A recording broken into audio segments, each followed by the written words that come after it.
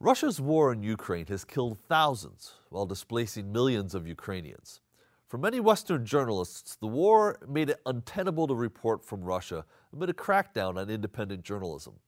Today's guest has seen Russia up close, reporting there first for the Washington Post and now as the bureau chief for the New York Times. He's Anton Troyanovsky this week on Story in the Public Square.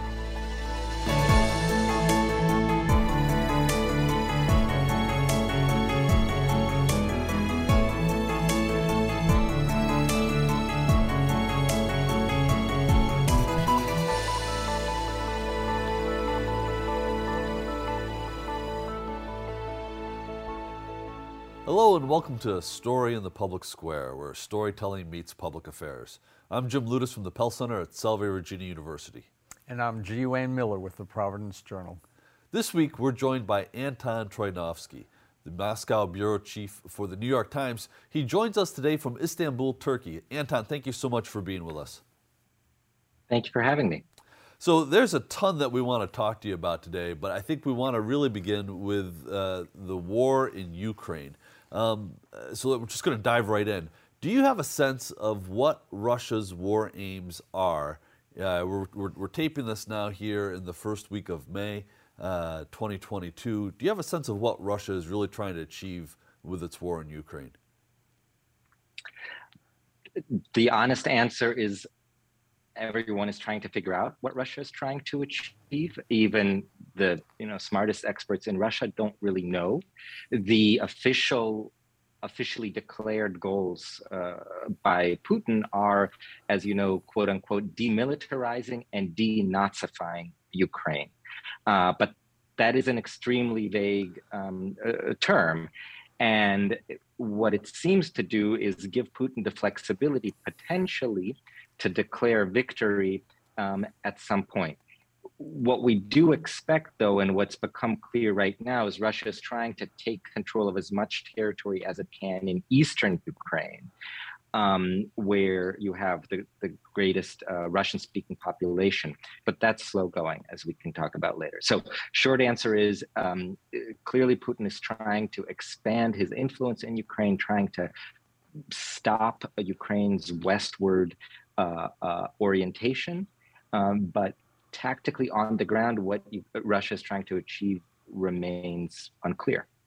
Were you surprised by we had a buildup? It seemed like there might have been a war last spring. We saw a buildup in forces over the last several months of 2021. Were you surprised when Russia actually invaded? The days coming up to the invasion, it seemed quite clear that it was going to happen. But if you take it the months ahead of that, I think people who follow Russia closely, people who live in Russia, found it essentially unimaginable that Putin would go ahead with this, just because it seemed like such a radical departure from this more careful, incremental approach that he had taken to foreign policy. It was just a massive step that was, it was really hard to imagine. Do you have any sense of what changed his calculus? That's the other thing that people are really trying to figure out. It seems pretty clear at this point that he was getting his picture of the situation on the ground in Ukraine was very different from reality. He seemed to genuinely expect a large portion of the Ukrainian military to lay down their arms and not resist the Russians. He expected, it really seems, President Zelensky to fall. He appeared to expect there to be infighting in the senior ranks of the Ukrainian government. And presumably he expected his military to perform better than it did. So that seems to be the kind of information that he had that on a tactical level led him to go ahead with the invasion. But then on the big picture level, he has this belief that he clearly continues to hold, that Russia has this kind of great power destiny to control great swaths of Eastern Europe, and he believes himself to be pursuing that destiny that Russia has. So what happened to Russia's military? I think, when this began in late February, some observers at least thought that, the Russian military was a mighty force, and one way or another, this would be over relatively soon. Certainly not continuing into May with no end in sight. What happened to this mighty military? One of the most stunning things about this, what we've heard from soldiers on the ground, is that so many of them, the Russian soldiers who were sent to Ukraine, had no idea that they were about to enter a war, basically until they started being shot at. We know that a great number of soldiers were told they were being sent to military exercises in Belarus or in Crimea or in Western Russia. And they even until the last minute, as they were getting on the tanks to, for instance, cross from Belarus into Ukraine, we've been told even at that point, many soldiers didn't realize they were entering a war zone. And it seems partly, quite likely, a consequence of the Russian leadership expecting there to be much less resistance than there really was. It seems to be a consequence of Putin in his kind of ex-KGB mindset, trying to keep his plans as secret as possible, even from his own people. But that was a really remarkable thing that, of course, had a big impact on morale. When you ask about what happened to the Russian military, we clearly see their morale is much lower than on the other side. Overall, the war machine that Putin has spent so many billions of dollars of Russia's oil wealth on is not as fearsome as we believed. So one result has been, an extraordinary number of Russian casualties, both in terms of soldiers dead and soldiers injured. Do you think that surprised the Kremlin? And how is that being received by people back home, by Russians back in Russia? Again, I think this was not a predicted outcome by any means. And then the next question would be, what do they do now? But start with the reaction and how this could possibly have happened. Well, you're right.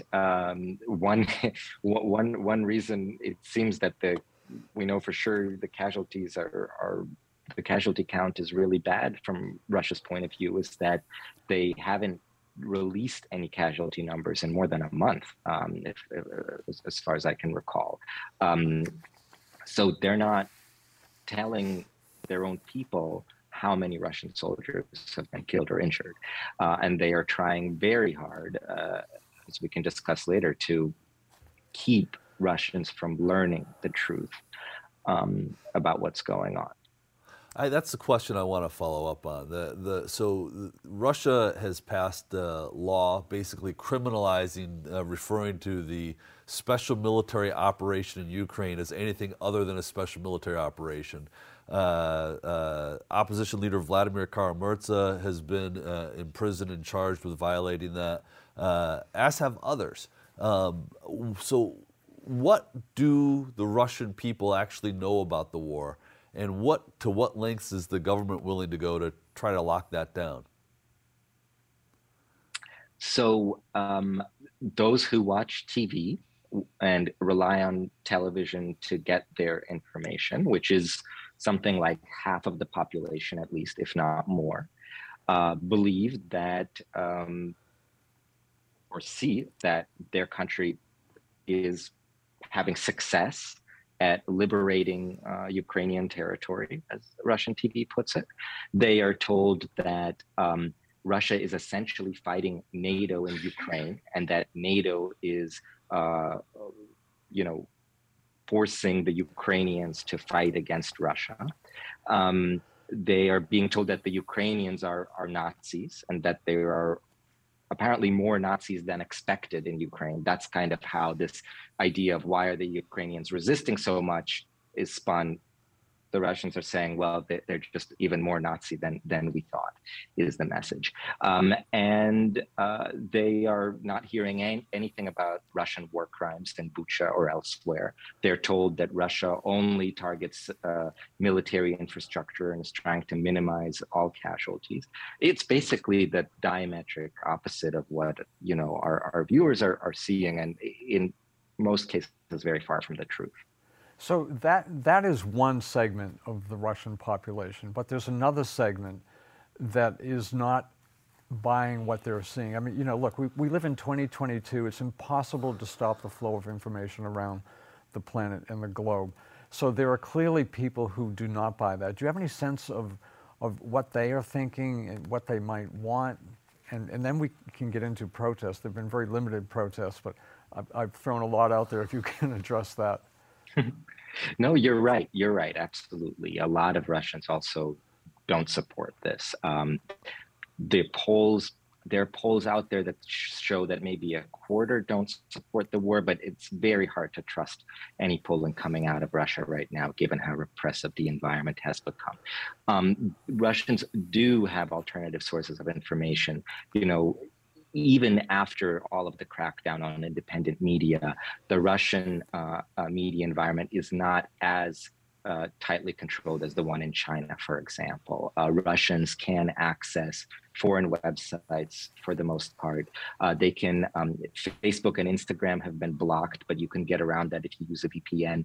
Telegram is one social network that's very popular there that has not been blocked, where you can get all kinds of information. The problem, of course, is quality control, and there are really very few independent Russian media outlets that have broad trust in the population. But the Russians who are still in Russia that I've talked to who don't support the war, again, there are many, but they're saying, what can they do? You know, if you say one word in your university class against the war, for example, you very easily could be expelled. If you go outside and hold up a sign that just says peace or no to war by yourself, that can be enough to get you arrested and potentially thrown in jail for 15 years under this new law. They don't, you know, the Russians who are there who don't support the war, there's many of them, but they're really at a great loss as to what to do, and hundreds of thousands have left the country. So let's turn to Ukraine now. You mentioned Zelensky before, and I think it's fair to say that Putin was extraordinarily surprised at the leadership of this person who came to power, became a politician after being an actor and a comedian. Talk about Zelensky. Has what he has done in terms of his leadership, and not just in Ukraine, but in rallying much of the West, did that surprise you? And talk about Zelensky himself. Well, what I find most fascinating about Zelensky in the context of this war is that he's really just the kind of Ukrainian who, in Putin's eyes, should want to have close ties with Russia. Zelensky is a native Russian speaker. He's from the southeastern part of Ukraine that's historically been very close to Russia. He made his whole career as a comedian speaking Russian. He spent a lot of time in Moscow. His hit shows were all in Russian. He's really been part of, and was always part of, that kind of greater post-Soviet media environment. But what I think Putin clearly didn't get about him, and what many in the Russian elite who don't get, is that people like that in Ukraine can still be pro-Western. You know, Zelensky carries that identity as someone who grew up in the Soviet Union and speaks Russian, but that doesn't mean that he wants to be, you know, an ally of the Kremlin for the rest of his life, you know, or for the rest of Ukraine's future. So that's one really important thing that he represents here. I think also to Ukrainians, this idea that you can come from any part of the country in Ukraine, you can speak any language, whether it's Ukrainian or Russian, and still, you know, resist this invasion and still want to be part of the West. And absolutely, in Russia, everybody, on the in state media expected him to flee the country as soon as the first shot was fired. And the fact that he not only fled, but has been rallying his people day by day in his videos, and also rallying the West and really much of the world, has been a very, very important factor, I think, in how this war has unfolded. Anton, you mentioned the law in Russia criminalizing sort of truth-telling, for lack of a better expression, but it has had the effect of essentially shuttering most, if not all, of the independent news sources in Russia itself. And it's made it difficult for Western journalists to report from Russia as well. How has that affected your ability with the New York Times to operate and report on events in Russia? So after that law was signed by Putin in early March, we made the decision to pull our staff out of our reporting staff out of Russia temporarily, because it just was the kind of thing where we needed to assess the impact of that law and to make sure that we could continue to cover Russia without, of course, making compromises. And so for the last 2 months, we have been reporting about Russia from outside the country.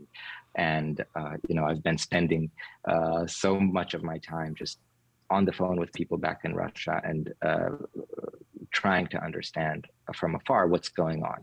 But we are committed to staying there, to having a presence there long term. So, we've been on the ground. The New York Times has had an on-the-ground presence in Russia since actually the early 1920s. We were there throughout the Cold War, and we are committed to being there in the future. But of course, the safety of our staff is our top priority. We need to take a quick moment for station identification. This is Story in the Public Square, where storytelling meets public affairs. An audio version of this show can be heard multiple times every weekend on SiriusXM Satellite Radio's popular Politics of the United States. That's the POTUS channel, number 124. We produce Story in the Public Square with a great crew at Rhode Island PBS, and we're lucky to work with them. I'm Jim Ludas. On most days, you can find me running the Pell Center at Salve Regina University in beautiful Newport, Rhode Island. If you want to connect with me on Twitter, you can do so at JMLudas. Joining me as he does every week in the co-host chair is my friend G. Wayne Miller, who is an award-winning journalist with the Providence Journal and the author of 20 books. You can find Wayne on Twitter, too, at G. Wayne Miller. And our guest this week is Moscow bureau chief for the New York Times, Anton Troyanovsky. You can find Anton on Twitter at Anton Troyan. I'm going to spell that. It's ANTONTROIAN. So we were talking about Zelensky, but this was not is not a solo act by him. He obviously has the support of the Ukrainian people, and the military, I think, has surprised a lot of people as well, the Ukrainian military. Talk about that and how they have been so effective. I mean, they basically have restricted this war to the eastern part of Ukraine now. When it began, some people, I think, assumed Kyiv would fall very quickly. Putin may well have thought that as well. Didn't happen at all. Talk about how ingenious and effective the Ukrainian military has been. So first of all, I think we have to keep in mind that there's a lot we still don't know about how the war unfolded, and in the fog of war, a lot of things that seem true at first turn out not to be true. So I do always try to be really careful in kind of trying to understand what do we really know. But there's no question, yeah, absolutely, the defense of Kyiv by the Ukrainian forces in those early days of the war turned out to be critical, preventing those Russian airborne teams that were sent in just as the war was starting from getting into Kyiv, capturing key buildings. The government center was crucial. And now, of course, they're continuing to resist. I mean, this is a war where Russia invaded Europe's second largest country with a force of something like 200,000, less than the Ukrainian force, which, is just really shows that they didn't expect the Ukrainians really to resist. And the fact that they have and continue to do so has made the difference here. And then it went in terms of the Ukrainian people. I think also, you see how this war has united Ukrainians. It's been quite a fractured country for a long time. Again, not just about language, but also political orientation, economically. And this war has united Ukrainians, and in a way that's really shocked, I think, a lot of people in Russia.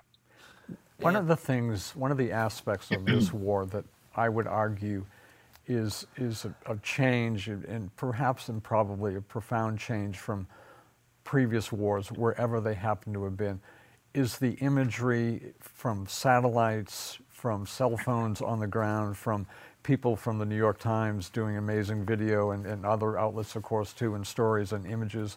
We're flooded with these images, and I don't mean to minimize that, because it really brings home the brutality of this war.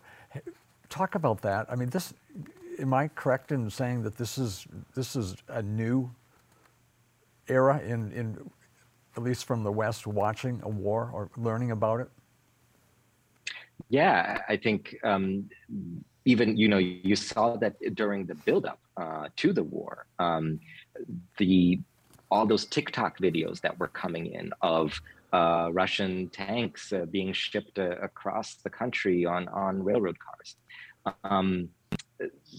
And now, absolutely, you get this granular detail, this drone footage, cell phone footage, et cetera, of what's happening on the battlefield in a really remarkable way. And of course, what you have to be careful about then when you see that is always to keep in mind that, well, you're seeing this, but you're not seeing everything that's going on. So that is where our role as journalists comes in, to kind of give people the big picture beyond what you're seeing on Twitter and elsewhere. Do you have any sense of how many people from the New York Times are in one way or another covering this, editing this, producing this? It's got to be dozens of people. I read the paper religiously, and every day there's something new and intriguing, and in some cases horrifying, but always instructive. Give me a sense of what's happening at the Times. It's absolutely a huge effort. I don't think I can get into numbers, but we have, a number of people on the ground in Ukraine, in Poland. We have obviously dozens of foreign bureaus around the world where everybody is involved in working together and covering the story from all kinds of angles. And the huge staff, in our editing hubs in New York and London and Seoul, that gives us the ability to really cover this war with a 24-hour kind of approach. Hey, Anton, some of your reporting of late has focused on, well, for lack of a better expression, some of the opposition to Putin. For American audiences who maybe aren't as well versed as you in what it means to have a Russian oligarch, who are these people? What role do they play in Russian society? And do they actually offer any sort of resistance to Putin? Yeah, that's been one of the most fascinating things to watch, is what's going on with the Russian billionaires who, profited immensely in Russia, and in some cases from their connections to Putin, but who also, in some cases, aren't very comfortable being associated with now with a president who's invaded a neighboring country, and in other cases are seeing their whole fortunes evaporate as a result of Western sanctions. These are people who, spent much of their time in places like London, Switzerland, Italy, the south of France, etc. So most of these people have said very little, or have offered very kind of cautious protests, statements of criticism about the war. One fascinating thing that happened the other day on Sunday is I interviewed a Russian banking tycoon who's founded one of Russia's biggest banks, really one of the only truly self-made entrepreneurs in Russia. He was worth $9 billion late last year, and he spoke out fiercely against the war. And that led to his business being essentially taken away from him. He told me that the Kremlin told his company that it had to cut ties with him and make him sell his business.